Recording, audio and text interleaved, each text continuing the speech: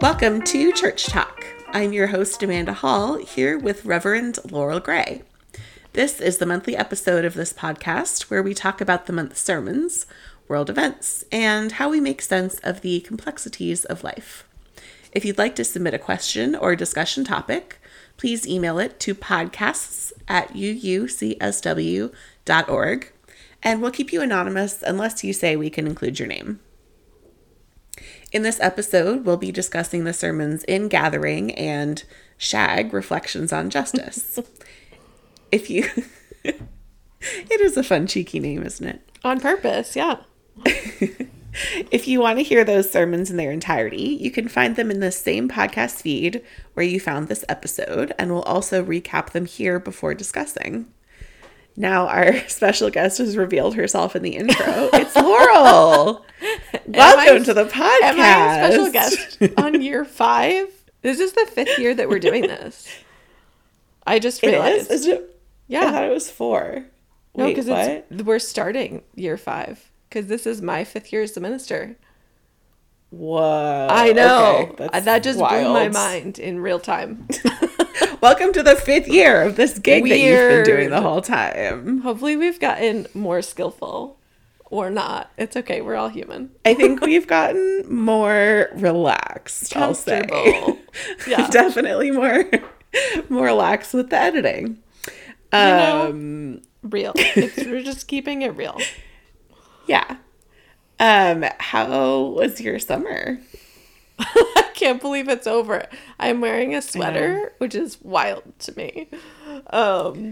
Yeah, summer was good. Summer is always shorter than I think it is, right? And then suddenly it's not summer anymore and you're supposed to be prepared to start a new year. Laurel, I don't think I went swimming one time this summer. Really? I don't know how this happened. Yeah, I'm that seems personally like a offended tragedy. and astounded. Yeah. It's bad. I did go swimming a couple of times.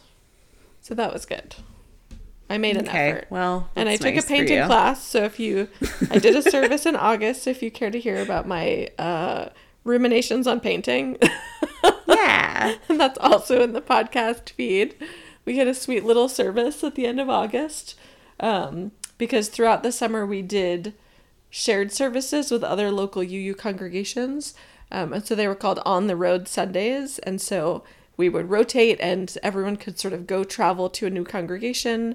And it meant that the load of planning services for the summer was a lot lighter because each congregation did I think maximum 2 to 3 to cover the whole 12 weeks or 9 weeks, whatever it is.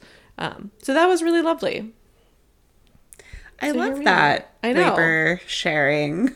Yeah, because, we're not the only UUs in the whole world, which is great.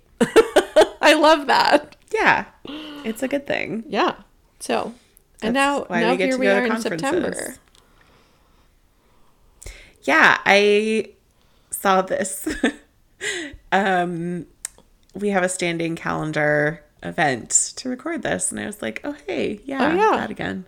Oh, yeah, it's fall time again. And we started I get to talk to Laurel. on the record for everyone to listen to.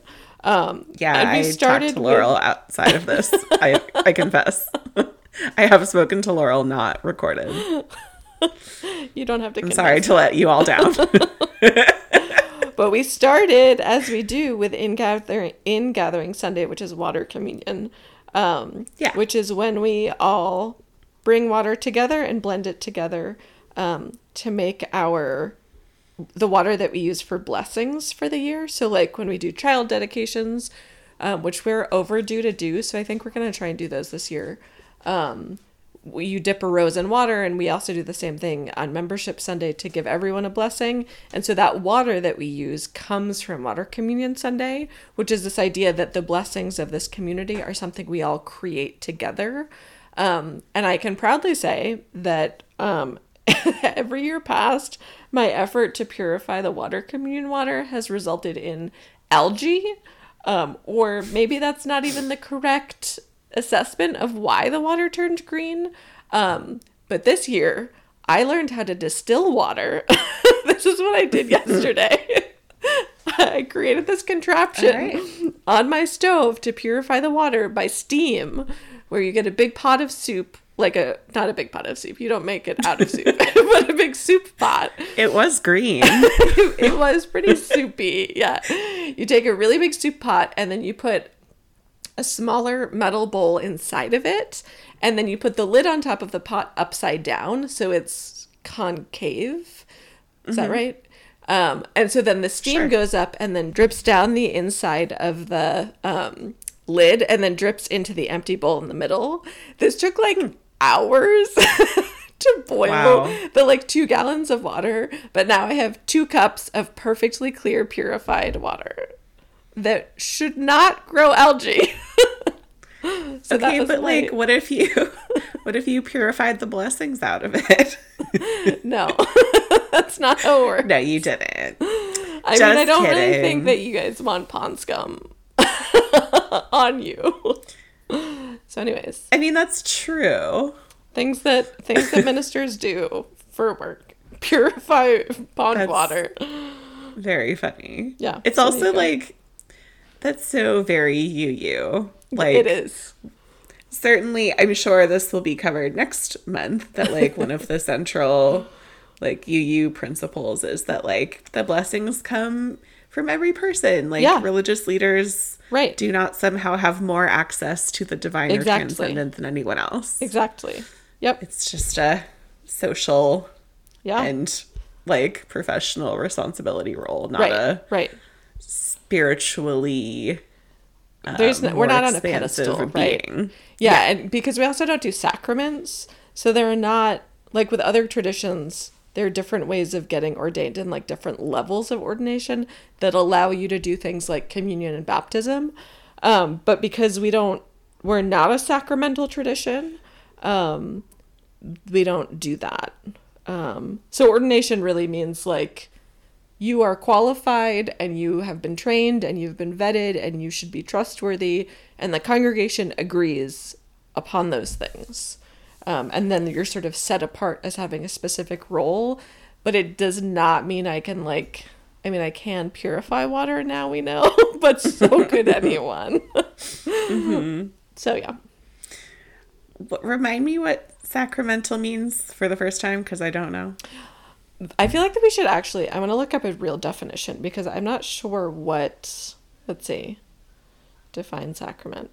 It's in our, mission. The word, but it's the quest for truth is our sacrament. Right, which is sort of so a sacrament is, according to dictionary, on Google dictionary, I don't know if it's dictionary.com, in the Christian church, a religious ceremony or a ritual regarded as imparting divine grace, such as baptism, Eucharist, and anointing of the sick. Okay, interesting. So a sacrament is a way that you receive the love of God specifically, then, is what that means. I've never actually thought about that because we don't do that.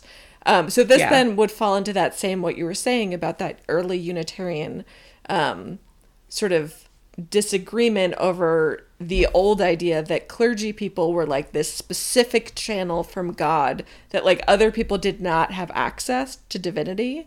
And the transcendentalists were the ones who were have you stood on a mountaintop? Have you looked at the ocean? Because I'm pretty sure I have an experience of awe. And so listen, have you ever eaten a jalapeno popper at 3 a.m.? Because is that your personal transcendent experience? It is someone's. It's not mine, but it's definitely someone's. Such a specific example. I did once when I lived in San Francisco. I bought shishito peppers at the farmer's market, which are supposed to be super mild, and you char them on the stove or over flames and then put salt on them. Super mild, except it's 1 in 100 is deathly spicy, and I got one of the spicy ones, and it was so bad that I had dreams that night about my body being on fire. Oh my god! I think it's the closest I've ever come to fears of hellfire is Wow. accidentally eating an extremely hot shishito pepper. Anyways, we've, of course, gone off the rails. But yes, so we don't do sacraments. This makes sense, right? It makes sense that we don't do sacraments as saying, like, this particular thing, say like a communion wafer, is imparted with a special kind of grace, i.e. a special kind of sort of divine love that you can't get any other way, and only one person can turn it into a sacrament, right? Like we don't put all those parameters in place. So we could consider what it means for truth to be a sacrament, which is sort of fascinating and bizarre now that we're thinking about it, but we digress. Yeah, it's like that line is love is the doctrine of this church, the quest for truth is its sacrament, and service is its prayer. Yeah, which is kind of speaking to this, like, you just feel complicated about religious language, right? Yeah. So it's like, we don't have prayer here, we have service. Is sort of what that was. Well, saying. Which is complicated, right? Because, like, what is we praying? Yeah. Anyways, we could go down many rabbit holes. Yeah. So, but next Sunday, October 1st, because people have a really hard time with the UU elevator speech. Like, you invite your friend to come to church because you think maybe they're really lonely and it could help with their loneliness. And then they ask you what Unitarian Universalism is, and then you make an awkward face and sort of don't say anything. And then you're like, they don't tell you what to believe, and they're nice. Which, like, you could be going to the grocery store by that definition, right? Like... And I do. There are a whole host of places that don't tell you what to believe and are nice to you. So we're going to work on, like, getting some agility as a congregation with describing what Unitarian Universalism is, so that we can convey to other people more specifically why maybe this congregation could be a place that might be fruitful for them. Nice. So to be continued. Yeah. Presumably that will include some of the new Article 2 language of love. Yeah. And also interdependence, equity, transformation, pluralism, generosity, and justice. Just off the top of my head, that's just what I was thinking. I think this iteration might be more like, where did the Unitarians come from and where did the Universalists come from? But then you're right, because being a living tradition, right, which is also a very distinctive feature, means that we are constantly changing, right? And Article 2 is exactly that. It's an effort to say, like, the world is shifting. We want to be clearer about who we are and what we believe. And so we need to be clear in the ways that we describe ourselves, which is exactly, you're right, what Article 2 is about. Yes, to be continued. Sweet. Yeah. So this is sort of random. Okay. So is hi, welcome to the podcast. Story. Okay, but literally this is also related to peppers. I'm really excited to see what podcast title you come up with for this month's episode. They're always really good, and I have nothing to do with them. So go, Amanda. Okay. So the relationship between individualism and community, and like the mingling of the waters and whatever. Yeah. It reminds me of this incredibly corny song from my childhood, which is "My Town is a Salad Bowl" by Tom Chapin. What? Have you ever heard of Tom Chapin? No. Will you link this in the show notes so absolutely other people can, yes. Because I don't know what we're talking about. So, like, Tom Chapin is like a children's like rappy musician, kind of, but not quite as young. Like, he was targeted more like children, but not like babies. Yeah. Are you snubbing Raffi? No, I loved Raffi when I was a baby. Yeah. But anyway, so he, like, I saw him perform. I do believe he was the first in-person concert I ever saw. Amazing. As, like, a middle schooler. Great. And I was like, this is so childish, but I was having fun. Anyway. to babyish. Yeah, he has a song called My Town is a Salad Bowl. I think there's like a 95% chance that we have sung this in UUCSW in my youth. Really? Because it's so UU. Yes. I think my gosh.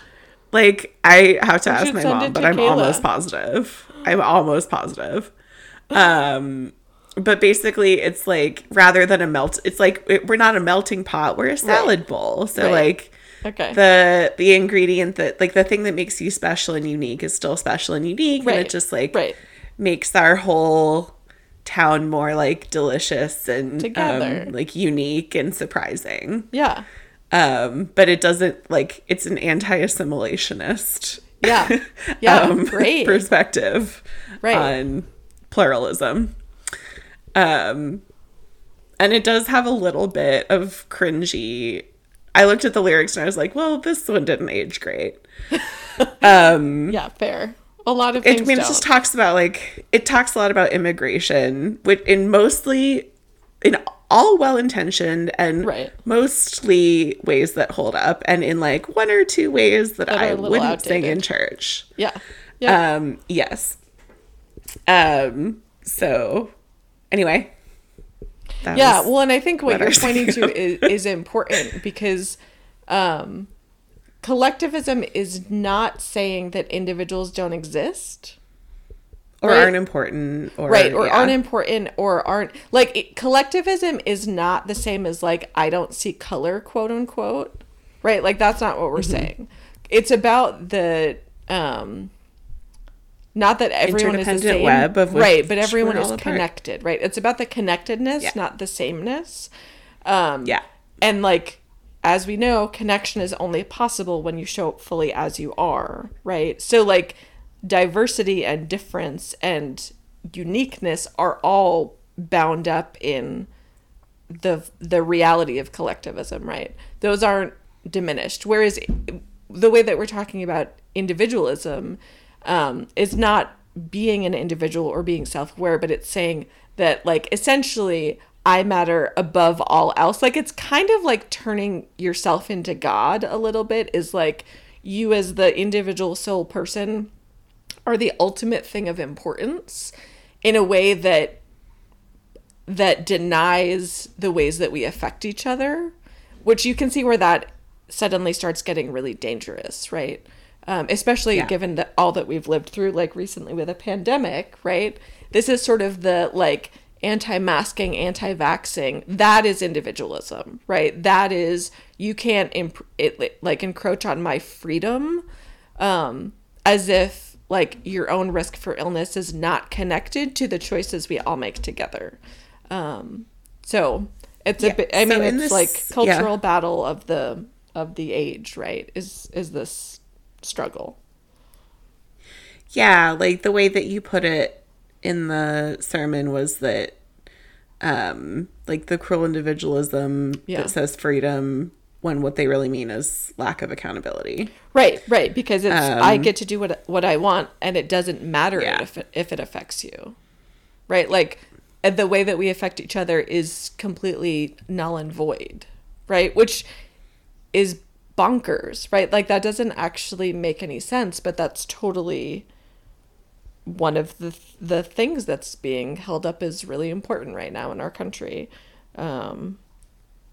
From a certain vantage point. And then conversely, on the other side, we have all the people that are like, no, we do want to, like, you know, taxes are good because roads and public schools and infrastructure, and, like, you know, we do want to wear masks and we do want to get vaccinated and we do care how we affect each other, right? Like, so there's a lot of tension between those ideologies. Yeah. So hopefully it's clear where Unitarian Universalism falls in that. I think it's pretty clear. Right. That was the goal, was to think more in a more forthright way. And acknowledge the reality that, like, that cruel individualism, that does also exist within our denomination, which is part of what this Article 2 stuff is about, and which became really clear to me at General Assembly, because the things like the group of people that was like vehemently against Article 2 was very organized. They had matching t-shirts, which unfortunately were cute, which made me really annoyed. Oh my God, insult to injury. I know. It was like, I would wear that shirt if it meant absolutely the opposite of what you say it means. Yeah. Right. But it was wild listening to the things that people were saying publicly to our whole denomination on the record. And it was all this sort of, you know, don't encroach on my freedom, which really means that my behavior shouldn't be accountable, which was also clear in, this was a very small group of people, but they were extremely loud. And like General Assembly has, because it was hybrid and because there's an app and an sort of online system when you're attending the conference. So there were these like message boards and sort of chat functions. And some of the people that were opposed to Article 2 were like violently cruel and aggressive on these chat pages. Which is sort of like evidence to the point of why the ideology itself is a problem, because of the behaviors that it calls permissible and says are good, while being sort of cloaked in this, I'm a liberal. Like, I remember one of the guys had a rainbow in the background of his Zoom screen while he was like saying things that I'm not even going to repeat.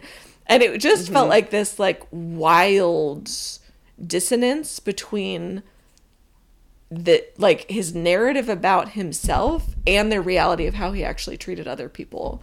And so Article 2 is, the goal is to be clearer, right? Because if you say that there's an ethic of love at the center, like your individual vote in the democracy, that doesn't matter more than like being cruel towards the people around you. So I digress, but well, don't we all? Well, you and I do. But it was really illuminating, I will say. The things that were being said by the people who were opposed to Article 2 was astounding, and it felt very Fox Newsy. So yeah, but it was only like 5% of people, right? So again, the vast majority of us were horrified, and then a couple people felt it was appropriate to say things that were wildly out of covenant. So it's kind of the thing about the message boards. Like, I remember that a company I used to work for had like just an internal like quote unquote social media thing, like where people could post things, and like you can't post anonymously on it. It was attached to your name, and this was your business account, on like in your workplace. And I couldn't believe what people were saying and attaching their name to in the workplace. I'm like, that's wild. You work here. I mean, I understand, obviously you should be accountable everywhere, right? So it shouldn't make a difference. But you expect a higher level of accountability in certain contexts. And I think like the material consequences. Church, right? Like the social consequences in a community should be high, right? For behavior that's actively harmful towards the people around you. So, yeah. Anyway. So there we go. To be continued. To be continued. Certainly. Do you want to talk about our other service? Yeah. Which was you and me, because everyone else, it seems like everyone else in our committee had like kids get engaged, seemed to be a phenomenon. Which is lovely and was like a really sweet, funny thing. So this service, last Sunday's service, which was the 24th? So, the 24th of September. So I'll say the 17th, we had a guest service leader whose name is Matt Meyer, and he is a professional worship leader and musician.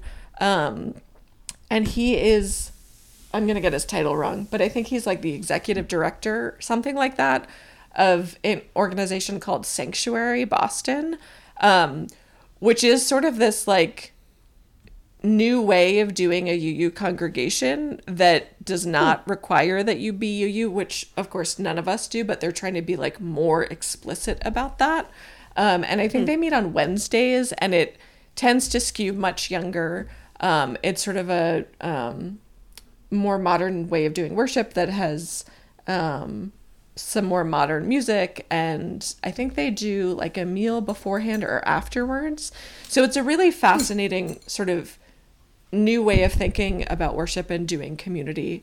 But Suhi came and led service on the 17th, which was really lovely. And then on the 22nd was a service that was you and me, because we were both in ChUUrch, which is the Sexual Health and Gender Justice group. And so we had done a service last year about risk tolerance. And so this service was sort of after the summer of really thinking about like, what is this group for, and where should we sort of align our efforts and focus? We did some reorienting in August and renaming. And so this service was about sort of introducing that back to the congregation, and talking about that process of transformation, which was fitting because it was also, oh no, there's a truck and Henry is barking. Hopefully it's not picking up on the mic, because Sunday was the night before Yom Kippur. It is picking up on the mic. Well, Henry does like to make guest appearances in the podcast and my life. Special guest star. Yeah. This is why he's not invited to church. Even though he was supposed to be a church therapy dog, he's too pumped for that experience. Yeah. Listen, we all have our specializations. Yeah. He goes to youth group. That's his, like... Yeah, that's a good niche. Henry also attended OWL, which was great. Oh, really? Did you learn a lot? I think he made everyone more comfortable. By being ridiculous. Too. Right. So which, like, speaking of sexual health and gender justice, OWL is Our Whole Lives, which is our comprehensive sex ed curriculum that talks about, you know, gender and sexuality and consent and health and, you know, relationships and all that kind of stuff. So I did bring Henry, and his presence was requested by the teenagers because he would do like, oh, he's just a little MacGyver of a guy.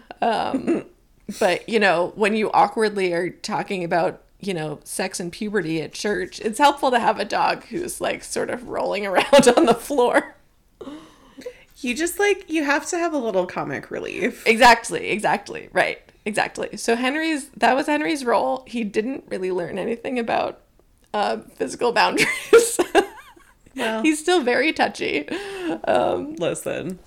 So, but anyways, our shag service, which was you and me, what should we say about it?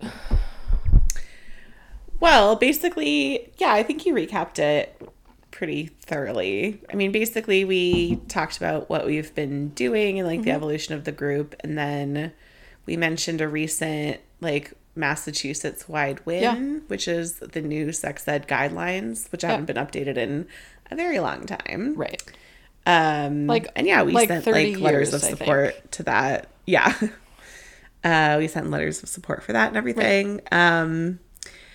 And I think, yeah, I just wanted to ask you, like, how you think the world, and especially, like, justice movements and stuff, like, feel different to you now versus, like, the day Roe v. Wade was overturned. That's a good question. Like, do things feel different? Like, a lot has happened, but do things, like, does the tenor of, like, the world feel different to you? I think it does. In those spaces. I have noticed in a lot of sort of facets of justice, like in the last couple of years, because if you think in the last couple of years, we have, like, the pandemic is one thing. And so all these issues of health inequity have become, like, really wildly apparent, right? You think about the Black Lives Matter movement, which became much more in the public eye after George Floyd was killed. There were so many people killed, but I think I got that right. In the spring of 2020, in Minneapolis, there was this, like, the uprising of the Black Lives Matter movement becoming much more of the general public consciousness. And think about things like, you know, wildfires and weather and, like, environmental justice has also become so much more mainstream. That I feel like in the last few years, and then add in Roe v. Wade, right, and all of the, like, anti-queer and anti-trans legislation and this, like, wildly and cruelly sort of conservative political thing that's happening, which also just seems like unreasonable and sort of off the rails. I feel like there's justice work no longer feels like a niche thing that only some people do to me, right? It feels like from my, and maybe this is also like how I live my life, is that like 10 or 15 years ago, justice work felt kind of inaccessible to me because like I was never trained in how to organize, and I like didn't know how to find my way into that. Whereas I feel like in the last, especially 5 years, my sort of sense of the world is that justice is just part of everything and how we do, and sort of as a society, we've gotten a lot better about talking about it. And there's much more agility with sharing information with social media. And I think with all of this sort of like canceling people also sort of thing happening, there has also been this conversation about like sincerity, and if like the idea of greenwashing and sort of all the other versions of that, right, where you sort of are like talking the talk but really secretly doing things completely counter to justice work. Like I feel like the general consciousness about that has increased pretty significantly, where like there a couple months ago, for example, there was this thing where Shane, this like massive fashion brand, which is wildly unethical, because like if you can buy a shirt for $2, like you should have a lot of questions, unless it's from a thrift store, right? Unless it's used, there should be a lot of questions. But they did this thing where they like brought in all these TikTok influencers into their warehouses and did these like really edited sort of like behind the scenes of how ethical they were. And none of those people were journalists, right? Like they tried to do this PR stunt, and a lot of people were sort of like, are you joking? Like, seriously, this is wildly transparent. Whereas I feel like in the past that would have actually been a lot more successful, which to me feels really positive. And I think part of that too is like the younger generation that is sort of coming of age is like kids that grew up with gun drills in school. Like this idea that justice and politics are really critical, I think has become way more like culturally, I don't know, significant. So it feels to me more like there's this sense that justice work is in everything that you do, and there are so many ways in, and they all work together. So if you're like really good at, you know, one particular form of justice work, that does not mean that you are working against the people who are really good at a different kind of justice work. Because I think there used to be more of that sort of like, you know, if you're working for queer rights but not environmental justice, then you're like failing. And I think we have, I mean, especially like all of these sort of issues that we're dealing with, like the pandemic and environmental issues, like nobody gets an out on those things. Like we're starting to, and I think part of that is like white people are affected by those things, right? So there's richer and richer people, right? Exactly, more and more powerful people, right. Like you can't get out of that. There's no escaping being human or being on this earth, and so I think the capacity then to understand systemic injustice becomes more accessible, right? Because you can see in other ways. And so I think there's sort of this collective consciousness rising. But I'm curious what you think, if you sort of have a similar assessment. Yeah, I definitely do. I mean, I feel like the two issues that have been like, they felt like big issues before, but now they feel like mainstream in a just in a really different, like, they feel more like we're talking about the present instead of we're talking about the future. Right. Like, you're no longer a person with like the tinfoil hat, right? Now it's just like, well, we all got to figure this out. It's also like, even like climate science, right? Like, it feels a lot more like, okay, the crisis is right here and right now. It's not in 5 years. It's not in 3 years. It's not abstracted. It's like today. Right. And similar stuff with like AI. Like everyday people are using ChatGPT for AI stuff now. So I think those are like two things that feel a lot more real and like salient right now. Yeah. In a lot of the conversation. I also think there's a lot more fear that comes with that. Oh, interesting. Yeah. Like, I think I see a different, I don't quite have the words for it yet, but like, there's fear that feels a little bit different. It feels less easy to, I mean, people will always argue about the facts, but it doesn't seem to me like the argument now is like whether or not it's going to be a thing. Like, we could have been past that argument a really long time ago.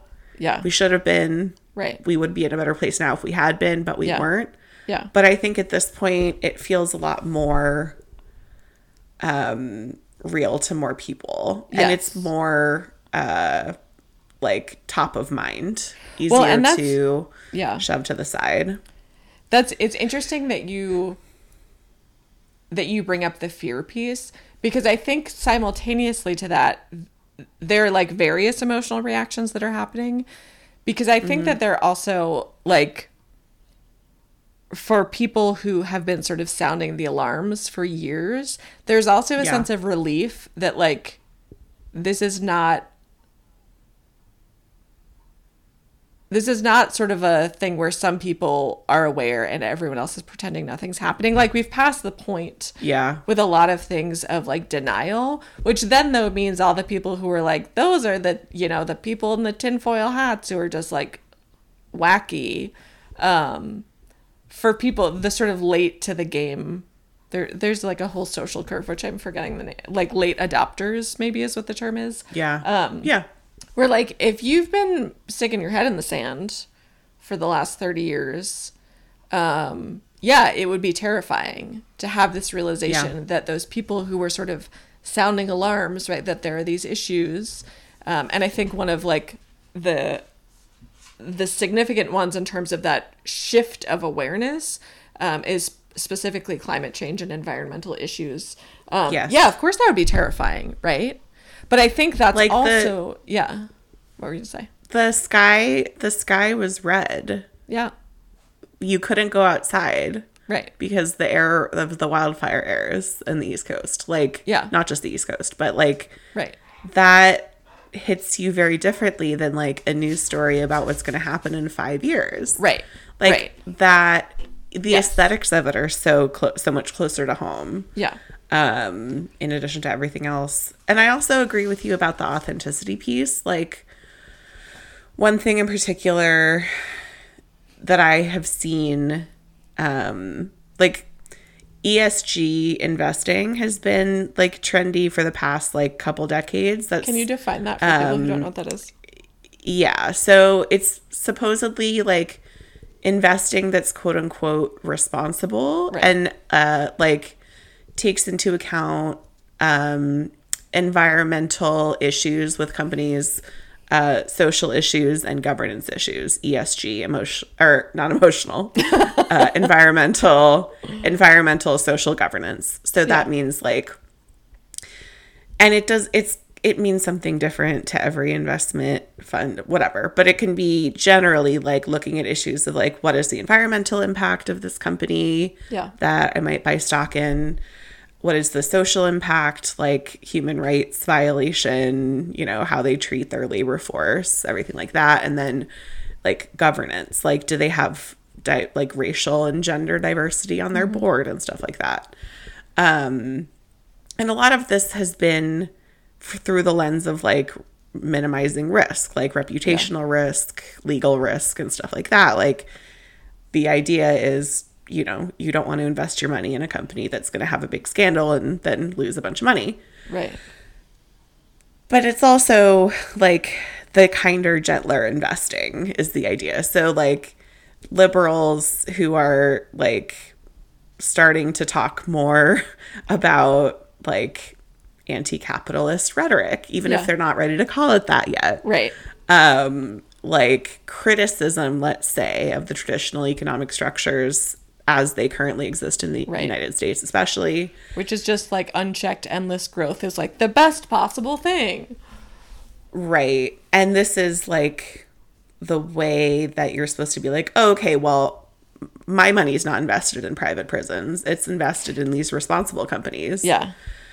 Because people get squeamish about that. There's also values-based investing. Like if you're like you can like, and specifically like even like religious values, like you can say, you know, I'm religiously opposed to firearms and alcohol and tobacco and gambling. Cool. And so you can specifically like screen out things that do that.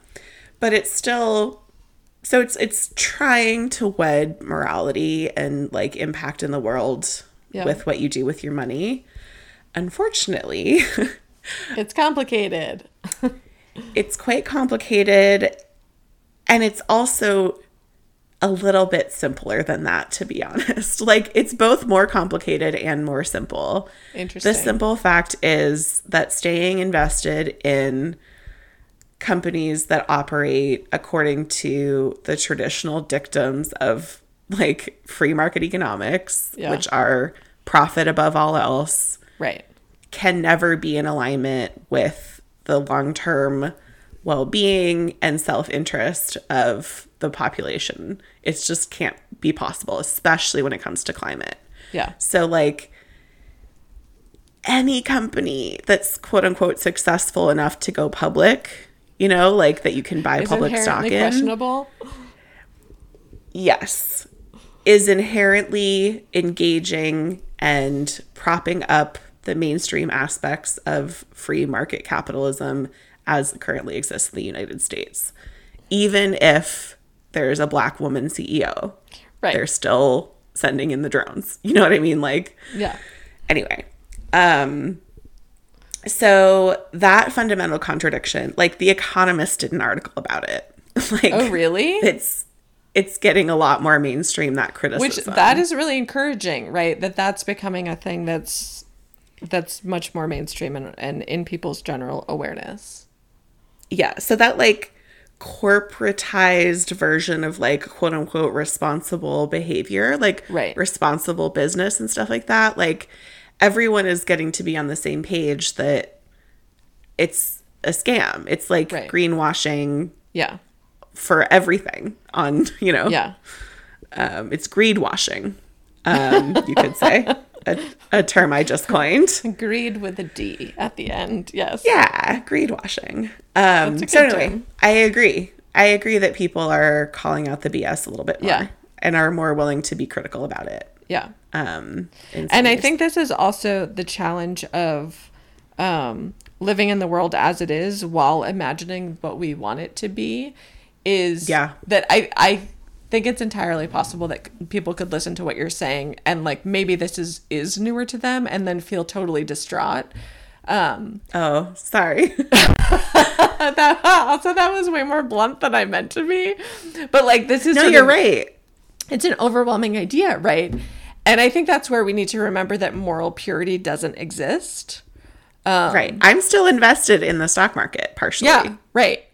Like And for example, like the UUA has all of their retirement plans, which is what like that's where my money goes, and they're doing their best, right, to work with like the world as it is and the world that as we want it to be. And we saw this at General Assembly again, where there was a protest from the youth caucus that wanted to require the UUA to fully divest. And it turned into this really complicated conversation because the reality of what they were asking would have actually shut down the finances of the UUA and then by proxy, all the churches that are invested through the UUA. Yeah.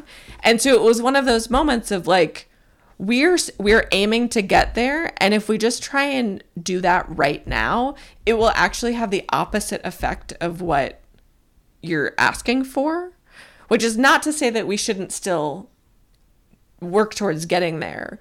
But the idea that purity exists, I think is a really complicated trap. Totally. So, and like similarly, we got a request in the last couple of weeks. There's in Westboro, there's this electric vehicle event. And the church got asked to advertise it and put lawn signs out advertising this thing. And I felt really weird about it. Because like, you know, I'm a person who bought a car in the last couple of years because I needed to, and I wanted to buy an electric car, but the technology at the time was still so expensive that wasn't a realistic option for me, right? So like I bought the car with the highest gas mileage, right? Like I tried to do the best thing I possibly could. But the idea of electric vehicles is complicated because yes, that is a good thing. And cars exist because there's not public transportation, right? So if we're thinking about like, what do we want to support and what world do we want to imagine? Like, I'm not sure that advertising electric vehicles, there's a lot of moral complexity tied up in that, right? For a congregation because of the presumptions about wealth, because of the presumptions that you aren't or wouldn't use public transportation, because of the way that we're allocating government funding to support sort of people buying electric vehicles versus like high-speed trains. Like that's a really complicated conversation. Which is all to say, like, there aren't always simple solutions. Yes. And I think holding true to those sort of collective flourishing versus like the best version of individualism, right? Like, let's just do individualism perfectly. Like, that's not, I'm not here for that trap. Goal, right? That's a trap. It's totally a trap, right? Like, you just need to be able to function totally individually yourself. And like, just if you need all the resources to be able to like have your individual bubble and, you know, protect yourself from the world. Like that's sort of what these like, you know, Elon Musk types and like separateness, right? Separateness is the goal. And even like that's starting to shift where even they are starting to have this like, wait a second, we also have to exist in this world, right? Yes. I feel like that was a soapbox. No. It's a really important point. Like this, right? I would choose messy collectivism over pristine individualism. Yes. And I totally agree with you. And I want to make clear about the ESG stuff. Like, it is harm reduction. Right? Yes. And that's still worth doing. Yes. It's just... And we want to imagine... Not to be confused with, like, this is the solution. And it's also speaking to it as... individual choice activism has been a little bit debunked. Like behaving consistently with your values is incredibly powerful. Yeah. And also if we don't collectively change conditions, like no amount of individual moral hygiene can fix any of our huge problems. Right. Like my recycling is not. Yeah. And, like, going next door and, like, shaming your neighbor for not recycling one of their cans. That's not going to save the world. Is not, So, I mean, I would say it's just, you know, do it as harm reduction. Yeah. But don't think that the problem is solved, I guess. Right. And I was talking more about like the trend overall of like how the business is just like how investing is just trying to rebrand because it's becoming more obvious that as a whole it works against the interest of you know, the population, what we're invested in. But the very exciting and cool news is that there's starting to be a big movement towards solidarity economy investing, which is non-Wall Street investing in stuff that actually is moving us toward a collectively better future, like socially owned housing, community owned and controlled housing co-ops and stuff like that. Yeah. Like people, like private people, like progressive people with access to wealth are stepping in to pool money to like be the bank, quote unquote, for co-ops who are like tenant unions trying to buy their buildings. And so like instead of this like high interest loan with the bank, they have a 0 interest loan. Yeah. So they can buy buildings right away as they come on the market really quickly. You know, like stuff like that. That's awesome. So there's starting to be more opportunities like that, that right now are pretty experimental, and they're probably not all, but same like Ujima Project is the same thing, right? Right. And many are not that accessible to like most people yet.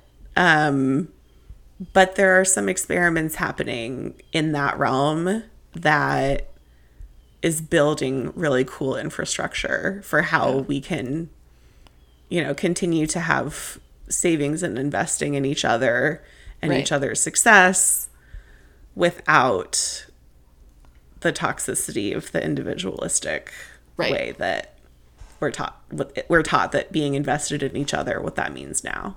Yeah. And I think that part of what's important in all of this is like to circle back to SHAG and how we did intentionally, we as a group, I didn't do this individually, just to be clear, we as a group came up with this name. And part of the reason that we named it SHAG was because one of our sort of core guiding values is joy. And so this sort of playful silliness and cheekiness is itself like, that is a specific justice making choice. And I think too, like when we talked on Sunday, we had people share about like things that they've done to foster more justice work in their own lives. And I talked about how, I mean, my job is obviously like very about community. And so then for me to be able to support my ability as a person and as a minister to be supportive towards community is that, like, you know, circling back to my pink mohair sweater, is like I do all of these creative things. Like outside of work, I spend a lot of time creating.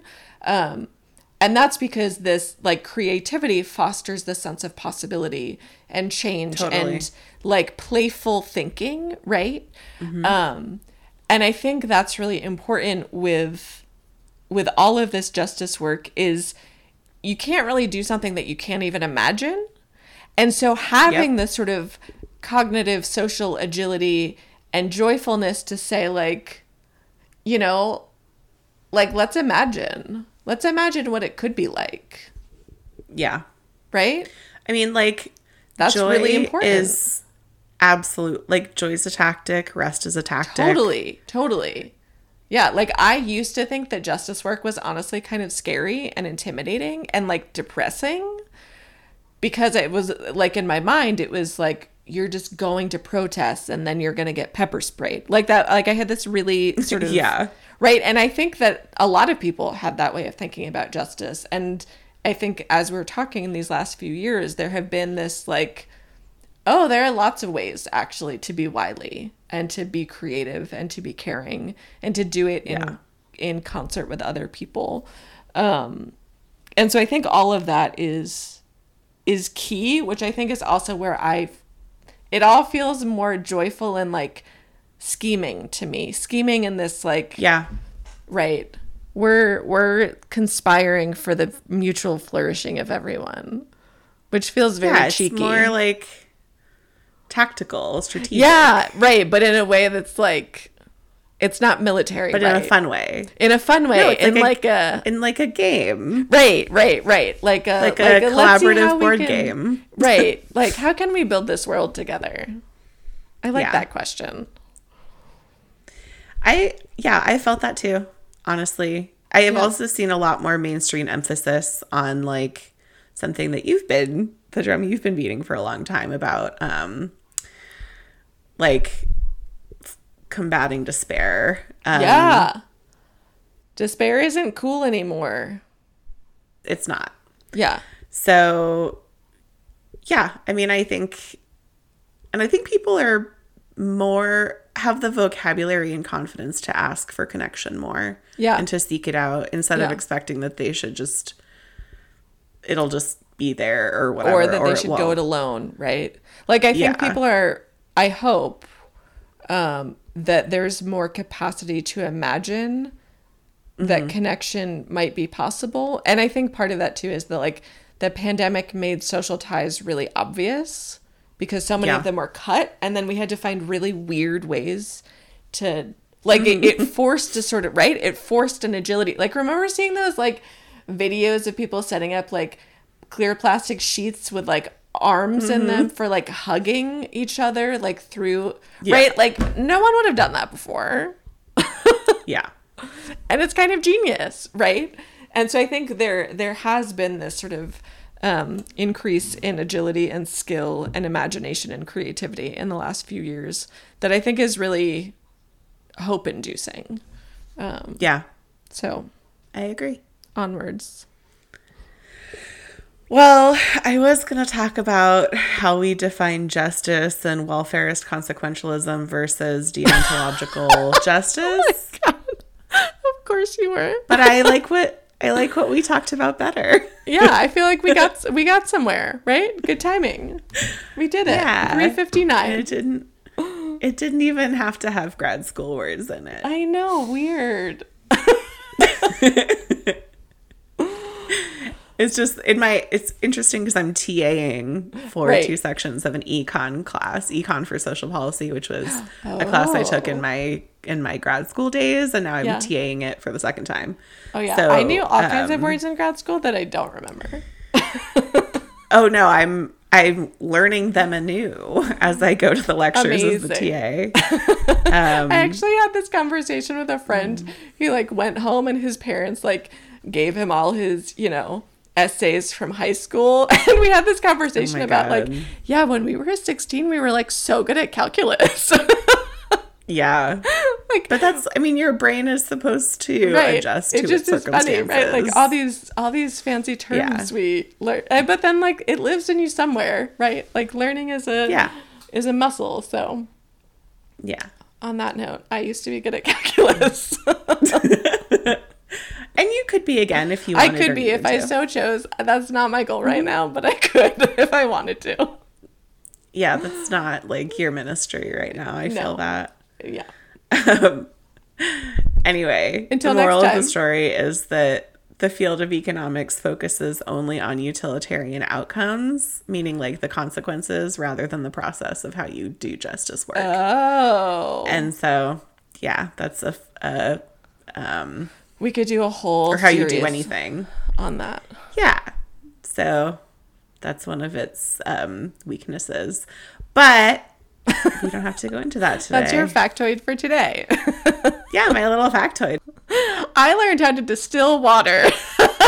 And you have many complex terms to impart upon us. And frankly, they are necessary because you can say them in plain English. But which I support. It's kind of fun. It's just kind of fun. It's like learning Latin sometimes. Yeah. Okay. Great. Should we go next time? Be joyful and creative. Yeah. Keep knitting or doing whatever it is that you want to do. Okay. Bye. Bye.